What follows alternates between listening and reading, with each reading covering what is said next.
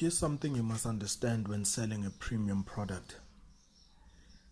98%, perhaps we can say 95% of your customers are going to initially feel like they can't afford your services.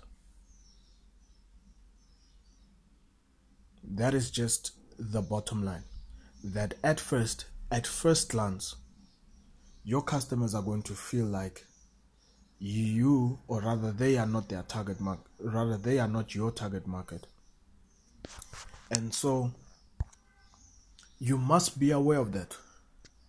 The minute you start selling a product at a premium, the minute you, whatever product or service it may be, the minute you start selling something that is quite expensive, you must understand that majority of your clients, never mind majority of people who will even eventually become your clients, will initially feel like they cannot afford your product or services.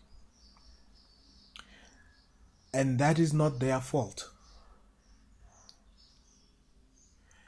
because they grew up in a time, or they may have grown up in a situation or in an environment where they were told to find ways to save money, skimp down on quality even if it means so. And so it becomes your responsibility to help your client understand that they actually need what you are selling them, that their lives will actually be better off. Now, understand that I am taking for granted the fact that whatever it is that you are selling will actually make them better, will actually make their lives better. You do need a product that will actually deliver. Otherwise, it won't be long before your product or your service or your business as a whole is tainted as a fraud. And a lot of people tend to do that. A lot of people tend to, they have no interest in building relationships with clients. Many of my clients are coming from referrals, from happy clients that actually want other people to have our products and services. And so you actually must have a good product. You actually must have a good service. You actually need to be able to deliver on whatever promises that you are making. That is very important. But once you actually have a good product, once you actually have a good service, the problem you are going to have now is in convincing people that they actually can afford this, that this is actually worth the sacrifice. Because when you start selling a premium product, you are basically selling to two groups of people. You are selling to the mass affluent. These are people who just are willing to pay whatever it costs for the slight edge. You are talking about the top 2 to 5% of individuals in an industry. These are people who are willing to pay whatever price to get the slight edge. They are willing to pay an extra 5,000 to get the slight edge. They are willing to pay 20,000 to get the slight edge. And then you have your other group of people who desperately need your services. These are people who are at the other end of the normal curve. These are people who are absolutely struggling, and they need what it is that you are doing. They can't do without what you are doing. They need it.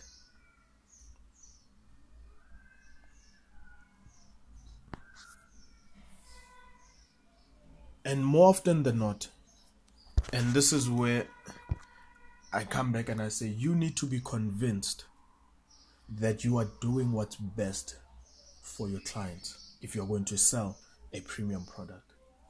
You need to be convinced that they actually need this surgery. They need this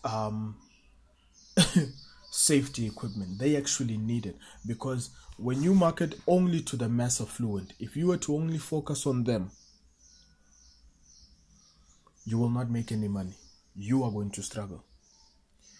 But if you understand that generally where my money is going to come from is by marketing to these two groups of people, the mass affluent who are looking for the slight edge, who just want the slight edge, they're already doing brilliantly, they just want the slight edge. And then you have the other spectrum of people who desperately need your services. That is normally the group of people who will feel like they can't afford you. They will feel like they are barely getting by, and so how on earth can they cough up 10,000 or 20,000 rand for something like this? Those are the people who you now need to help them justify the fact that they cannot carry on without this product or service. They need this product or service. And once you understand that these are the two general groups of people, the middle group of people, they're not even worth your time. Those are people that generally see themselves as either one of these two spectrum of people. No one actually ever sees themselves as average. It's a statistical fact that even with drivers, 70% of drivers believe that they are above average. And so no one ever believes that they are the average. So you are wasting your time trying to market to the average. If you create marketing campaigns that appeal to the very best and to the very worst of an industry, the middle group of people will sort themselves out based on who they believe they are.